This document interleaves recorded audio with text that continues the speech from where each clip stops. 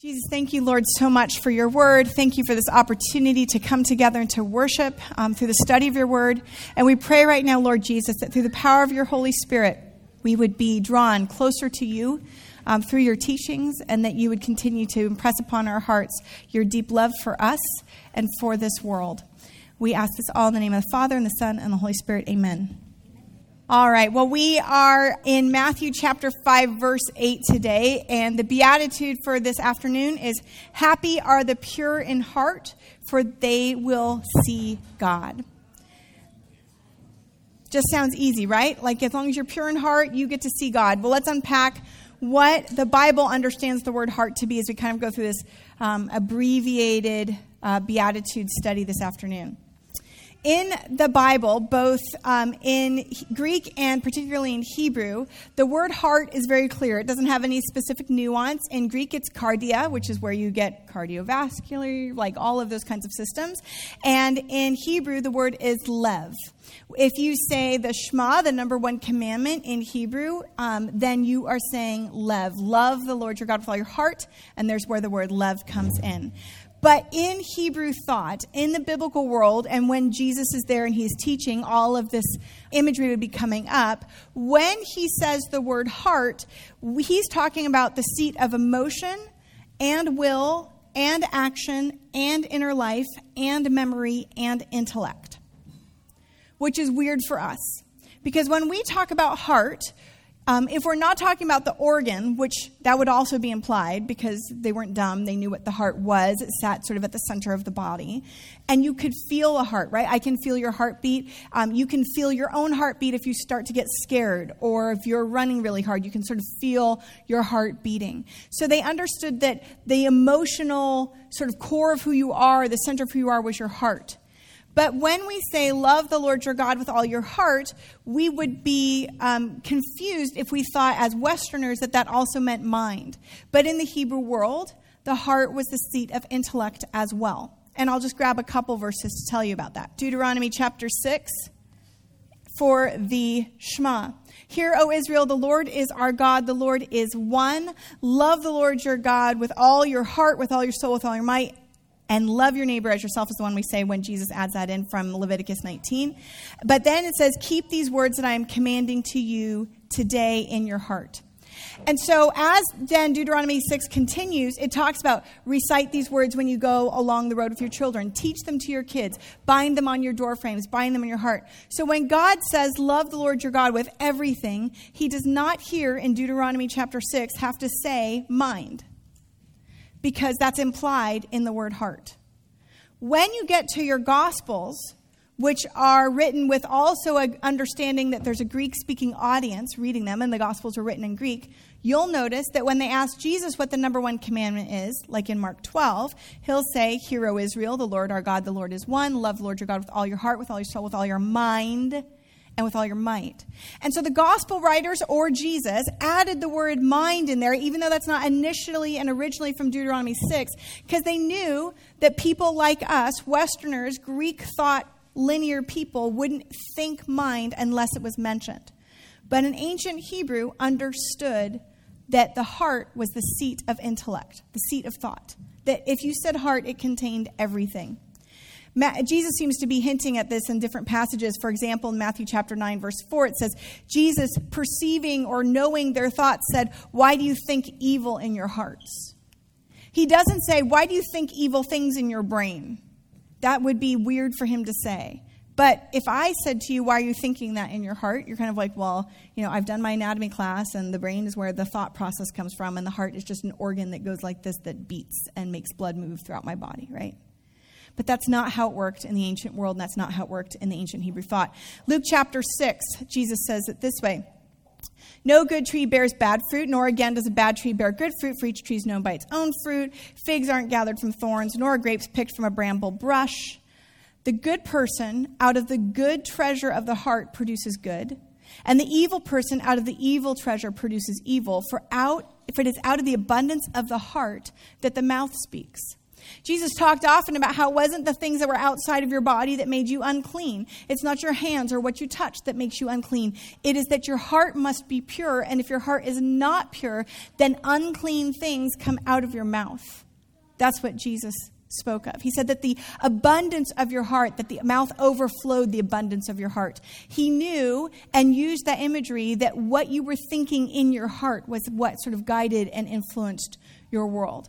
So when Jesus says, "Blessed are the pure in heart, for they will see God," the word heart encompasses a lot more than just those who have lovey feelings. Like if you ask my daughter, what does a heart mean? She'll say it means I love you, right? She hearts mean I love you. That's right, hearts mean I love you. But when Jesus says, "Blessed are the pure in heart," he's not talking only about how you feel or those gushy feelings inside or the organ that's pumping blood around in your body. He's talking about the very center of everything that you have, your very soul, your very mind, everything in you. Blessed are those who are pure in all of that, for they will see God. So now let's unpack that word pure. Well, the word pure there is katharos, like catharsis in the Greek. And it specifically is constantly used for clean or clear or cleansed or innocent or responsible or pure. So when it says take 2 of every clean animal, it's that word in the Greek. In the Septuagint, your Greek translation of the Hebrew Bible. In the Hebrew Bible verse that it seems that Jesus is referencing here, the word is bar, which has a connotation of pure or empty and bright and clear. So all of that is encompassed in this word pure. It's what's innocent. It's what's driven out, like pure as driven snow, right? It's the perfection that you look at it and there's no impurities in the water. You look it through and you can see that everything is pure. And at this point, all of us should be saying, there's no way I can ever attain to this beatitude. I could have maybe practiced the merciful one. I can try to be kinder to people. Maybe I'm going to work a little bit about hungering and thirsting for righteousness. But how is it ever going to be possible for me to be pure, innocent, completely clean of everything that I am? So I guess I just don't get to see God, right? Because that's blessed are the pure in heart, for they'll get to see God. So let's find the scripture verse that Jesus is quoting. My Old Testament prof in divinity school said Jesus never says anything original. He's always quoting something. And he's joking, of course, but he means that Jesus is always finding something to reference. And here, too, in this beatitude, just like in the others, Jesus is referencing a psalm, at least one in particular. Psalm 24, we'll just look at the first part of verses 1 through 6. This is a psalm of ascent. It's a psalm that would be sung as pilgrims are going up to the house of God. And you can hear that in the psalm itself. So here, read with me. "The earth is the Lord's and everything in it, the world and those who live in it. For he has founded it on the seas and established it on the rivers." So stop right there for just a moment. The psalmist starts with God is in charge of everything. He is the creator God. He's established everything. And it harkens immediately back to Genesis chapter 1.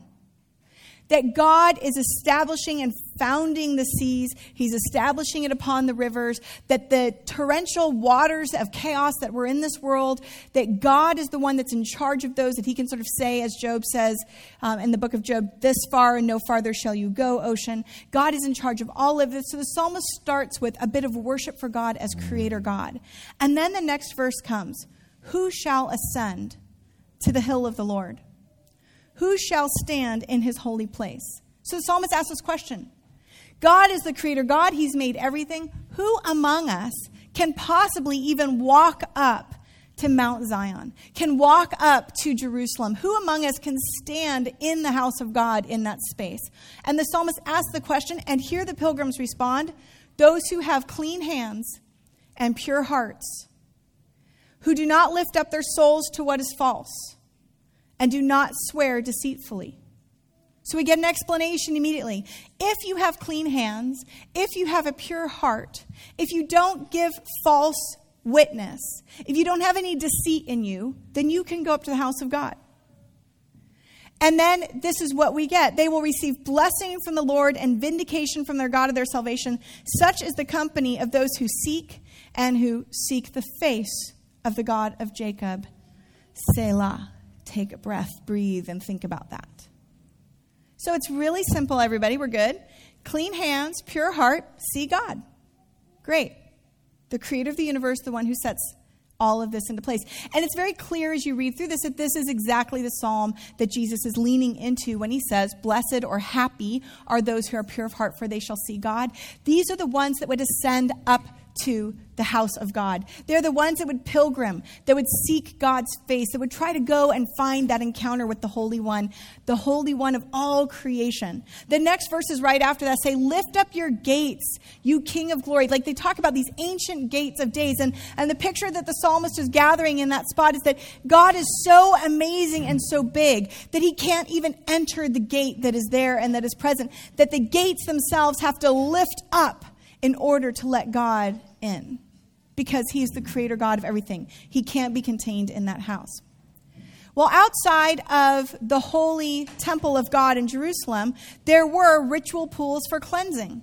And there were actual physical places to wash your hands, to cleanse your heart, to prepare for worship in coming to God. And outside these southern steps of the Temple Mount of Jesus' day, they found over 100 mikvah, or mikvaot, ritual cleansing pools, that would prepare the hearts of the pilgrims as they would quite literally ascend the steps up into the Temple Mount. So Jesus leans into this and he says, blessed are those who are pure in heart, for they will see God. And he grabs this beautiful psalm. He's immediately placing everyone back into that holy space where as a pilgrim, you say, I want to go and have an experience with God. I should prepare myself before I go. I will ensure that I've done something that reminds me of cleansing, of purity in my life. I grew up in a community that did this. Every single Sunday when we would meet in my liturgical Lutheran church community, we would have our very basic opening, and then we would have a confession of sin. You think, wow, it's kind of a downer, right? It's in our more we have coffee and cupcakes to start church. To start church with immediately confessing sin, but it was with the understanding that if you wanted to go and have an encounter with God Almighty, that you needed to prepare your heart for that moment. So you started simply with this profession and confession of sin. And I loved it as a kid, because as a kid, you're constantly getting in trouble. At least I was. And I knew every week that I needed forgiveness. I was deeply aware of that. I think we've lost some of that. We don't like to talk about sin. We don't like to talk about hell. We don't like to talk about separation from God. We don't like to talk about all of these things that are deeply broken in our world. And yet after weeks like the week that we've had in our nation, isn't it clear that sin is still a real significant problem in our world? And that we need healing, and we need purity, and we need cleansing. So let's just stop for a moment and ask the question, okay, so if I do all of this, I get to see God. Well, who has seen God?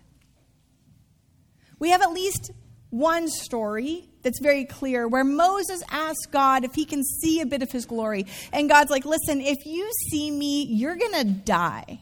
You don't get to see God. You are sinful. You aren't pure. You can't come before me. So what I'll do is I'll push you into the cleft of the rock, and I'll just let you catch a glimpse of me as I've gone by. And as Moses has that moment, this is what he experiences. The Lord, a God merciful and gracious, slow to anger, abounding in steadfast love and faithfulness. So the tiniest little bit of an experience that we have in our Bible of somebody who's actually tried to apprehend just the smallest slight glance of God is Moses. Even he couldn't do it. Moses being a pretty good dude. And yet he gets a glimpse of what God is like. Loving, compassionate, slow to anger, abounding in steadfast love and faithfulness. Which is pretty amazing. That if the one true God who's completely pure, where there has never been sin, is allowing us a tiny glimpse, and we, sinful in our being, get that glimpse, that the first thing we hear is he's not angry. He's slow to anger. He's abounding in love. And that's this little taste, this little glimpse that we get of the God that we experience. Now, there's other stories in the Bible where, I don't know if you recall, Samson's parents in the book of Judges. In Judges 13, the angel shows up to Samson's mom. Samson's not born yet. And says, hey, you're going to have a kid. She's like, okay, thanks. And she gets the information from the angel. And then she goes to her husband and says, the angel just told me this. And he's like, no, I don't believe you. So then the angel has to come back again. And there's like this whole other experience. He says the exact same thing. He's like, I just told your wife this. And so he says it again. And then Manoah still doesn't quite believe him. And so then they have this offering, and the offering goes up into the sky, and the angel goes up, and then Manoah says this, we are going to die, we've seen God. Which is the whole thing that he's asking for the whole time, by the way. He's like, I want to see it. Oh my goodness, I'm going to die, I've seen it. And his wife, still the calm, sensible one, says, if we were going to die, he wouldn't have come, and we're all still here, it's okay. But we have oftentimes those experiences, those other little bits in the Bible, right? Like, I've seen God, I will die. The reason why people are having these responses is because they know that God is holy and that they are not. That God is perfect and holy and that I am not, and I cannot stand before his presence. That's why throughout the Bible, whenever anyone's starting to have just a tiny experience with the divine, people are immediately falling flat on their face. Immediately in awe. Immediately aware that they are not God and that God is holy and pure. But somehow in this beatitude, happy are those that are pure in heart, for they will see God. Jesus is giving us a glimpse into a way in which we too can approach God. And we're trying to still figure this out. So let's listen to the psalmist David. David has done terrible things. He's a man after God's own heart in all of the full meaning of that word, and yet he has sinned. He sinned with Bathsheba. He takes a census at one point. He makes some mistakes. So he writes this psalm of repentance in Psalm 51, and you'll have to go and read the whole thing. And in this, he talks about being cleansed with hyssop, which, by the way, is like kind of thorny and not a great, I can't imagine wanting to be cleansed with hyssop. That does not sound like a good idea. And he says this, create in me a clean heart, O God, and put a new and right spirit within me. Do not cast me away from your presence, and do not take your Holy Spirit from me. Restore to me the joy of your salvation, and sustain in me a willing spirit. And the word that David uses there for the word create, it's not the word that he could use for like fashion or form or make this thing. He uses the same word that's in Genesis chapter 1. The Lord God created the heavens and the earth. Where God takes nothing and makes something, David says, do that to me. Take the very emptiness of everything that I am. I have nothing to offer you, God, and create something new. Do it again, God. You do the creating. And so this beautiful psalm, which might be another of the psalms that Jesus is echoing here, create in me a clean heart, O God. This psalm of repentance, awareness full of his sin, David turns to God and says, I need something brand new. You're the only one that can create it. You're the only one that can make the pure, new, clean thing. And God does the creating. If we listen to the Beatitudes as a list of things that we should be, these are attitudes you should be, then I could saddle us all up with a whole bunch of hard work to say, all right, go try really hard to get that pure heart. Here are your 5 steps to confessing your sin every day. Here are the ways to not smack your brother or your sister in the car ride home. Here's the way to not utter the curse word under your breath at your boss this week, or your spouse, or your friend. Here is the way, right? And we could go through all of our steps of all of the things that we are trying and so hard, deeply so hard to do to get right. As a kid, I recall wanting to get this so right. You see, again, confession and awareness of sin was something that was deep in my life. And it didn't feel like a burden to me. It felt like, yeah, no, that's true. I stink. I messed up like 2 minutes ago. So I really wanted to love God, and I had gotten really fiery, and I'd gone to a church retreat at Mount Hermon Redwood Camp, and I came home, and I was totally into it and reading my Bible all the time. My mom kept telling me, church is something we do on Sundays, Danielle. It's not something we have to do all week long. And I was like, oh, we're going to do this all week long. And so I was constantly excited about it, and yet every day I would go to 5th grade, and I would start with my devotion in the morning. I'm going to do a really good job for you today, Jesus. I'm going to make sure to love you. I'm not going to make any mistakes. mistakes. I'm not going to do this to this friend. I'm going to make sure to bring in this friend that's lonely, all of these things. And within like the first 2 hours of school, I knew I had messed it up. So then I thought, I just need like a more present reminder. If I could have like a sign in front of my head all day that was like, love God, maybe then I could remember to stop sinning. So I fashioned one, because I also fashioned myself an entrepreneur and an inventor. So I took a headband and I wrapped it around my head, 5th grade, like I was actually going to wear this to school. And I got one of those like springs, like the beanie things, like those little headbands with the antenna. So I grabbed 2 of those and hung it down. And my idea was that I would just make this sign. And so I did it. And I wrote this sign and hung it right in front of my face. It was like, love God. And I was like, God, I'll do this for you, Jesus, man. I will wear this hat to school if this will help me remember. And I had a cross necklace. It didn't help me. I couldn't see it. So, like other people could see it. I wasn't seeing it. I was like, I have to create something so big. And so I kind of walked around my room. I fancied myself an inventor. I was clearly not. It was like more, I'm the dreamer more, not the actual engineer person. So the sign kept hitting me in the face. It was heavier than the spring could manage. It was a mess. It wasn't really going to work. And then I thought to myself, Danielle, let's be honest. Even if this were a neon sign that buzzed and blinked directly in your face, you would still find a way to look around that and sin. It would become normal to you to still just see this thing and to look around it and still choose your own way. It would become the norm. And that's when I just leaned right back into thanking God that every single Sunday I got to start with, God, I confess that I have sinned against you in thought, word, and deed by what I have done and by what I have left undone. And I loved that I could go to God every single day and say, I messed up, but I know that you forgive me. Now let's just go back for a moment and find one other possible way that we could see God. This is one of my favorite. Just go home and read the entire book of 1 John. It's awesome. There's a confession of sin in 1 John that we're going to echo in a little bit. But in 1 John chapter 4, we get a glimpse of how we might be able to see God. Beloved, let us love one another because love is from God. And everyone who loves is born of God and knows God. Whoever does not love does not know God, for God is love. God's love was revealed among us in this way. God sent his only Son into the world so that we might live through him. And in this love, not that we loved God, but that he loved us and sent his Son to be the atoning sacrifice for our sins.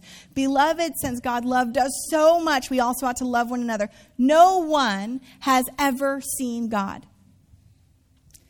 But if we love one another, God lives in us, and his love is perfected in us. And John seems to be saying that though we cannot see God, we can begin to perceive God, the existence of God in our life through the practice of loving one another. And this is tough because that command back to the whole heart, being pure in heart, loving God with everything we have, loving our neighbor as ourselves, and then Jesus, for some reason, has just to up this game to loving our enemies. So that means that whichever presidential candidate you think should not be on the ballot in November, we are called to love that person. We have to love those people. I have to find a way to love even the people that I feel could be bent on the destruction of my nation.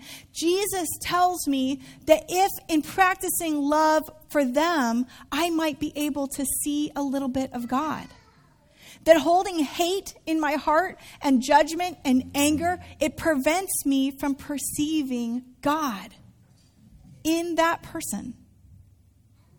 Now, we'll go back to David. That doesn't mean that there shouldn't be clear confession of sin and some cleansing with hyssop for all of our presidential candidates, right? We're all human.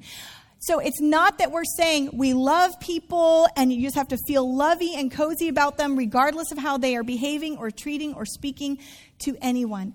We are called to understand God's word, and God's word is clear that as Christians we are to love. And if someone is proclaiming Christ and is not proclaiming that, then they have missed the gospel. Because we are called to love. period. There's no footnote that says unless they are a radical Muslim. Love your enemies, Jesus says. Love your neighbor as yourself. Okay, so I have a quick confession. Besides the fact that I have trouble loving everyone, which is a clear knowledge, I don't have to confess, I think everybody knows.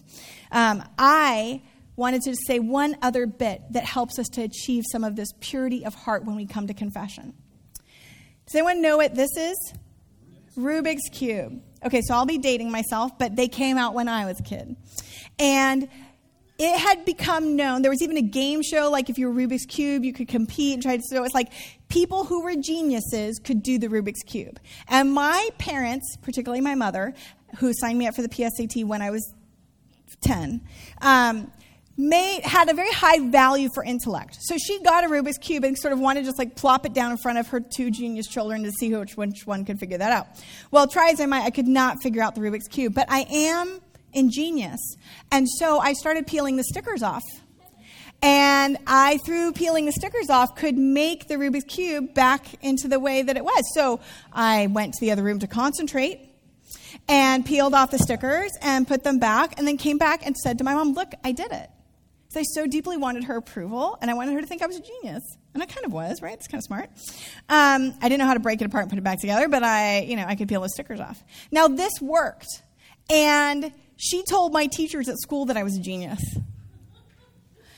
And it worked, and she would make me do it for others until the stickers started falling off. Because you can only pull off a sticker so many times before that adhesive stops to go. And she made me confess. And I had to go to school and confess to the teacher, who I knew not to tell I was a genius with the Rubik's Cube, but my mother had told. And I had to confess to all of the people in my life that I had really messed this up. And there was a lot of shame and there was a lot of embarrassment and I never did it again. But there was also something wonderful about being set free. Because I wasn't having to run off and hide behind a couch anymore to peel off stickers and beg to God that they'd stick back on that thing to show off for the latest guest that came over for dinner. I no longer was beholden to the show of the Rubik's Cube. When we confess, we are also given that purity of heart. We get to come before God and say, I can't carry this anymore. This burden is too great, God. I've been peeling the stickers off my Rubik's Cube and trying to pretend that I can do something or be something that I am not, and I can't do it anymore. I've been hiding my hatred and my anger for this person, and I can't do it anymore. And now, God, all of those things I'm bringing to you. God, create in me a new heart. So as a community right now, I want to give you this opportunity. I'm going to grab the liturgy that reaches back into my past, and I'm going to start with words of the pastor. And then you all, with me, can read back the words of the congregation. And we will just have a moment to confess and then to revel in the beauty that the purity of heart comes through confession, because Jesus is the one that has, in his full purity and sinless life, paid the price for us and reconciled us unto God. God is light. In him there is no darkness at all. If we claim to have fellowship with him, yet walk in the darkness, we lie and do not live by the truth. But if we walk in the light as he is in the light, we have fellowship with one another, and the blood of Jesus, his son, purifies us from sin. If we say we have no sin, we deceive ourselves, and the truth is not in us. But if we confess our sins, God, who is faithful and just, will forgive our sins and cleanse us from all unrighteousness. Just invite you to take a moment and just confess silently.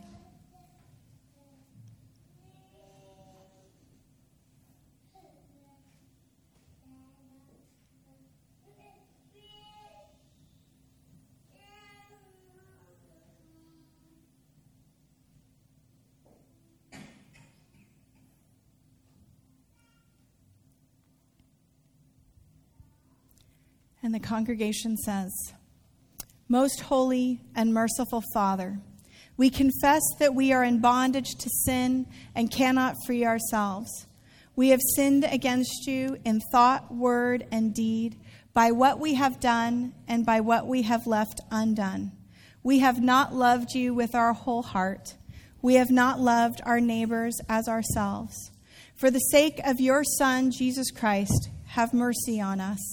Forgive us, renew us, and lead us so that we may delight in your will and walk in your ways to the glory of your holy name. Amen. Almighty God, in his mercy, has given his Son to die for us, and for his sake forgives us all our sins. We pray all of this in the name of the Father, and of the Son, and of the Holy Spirit. Amen. Happy are the pure in heart, for we will see God. Amen.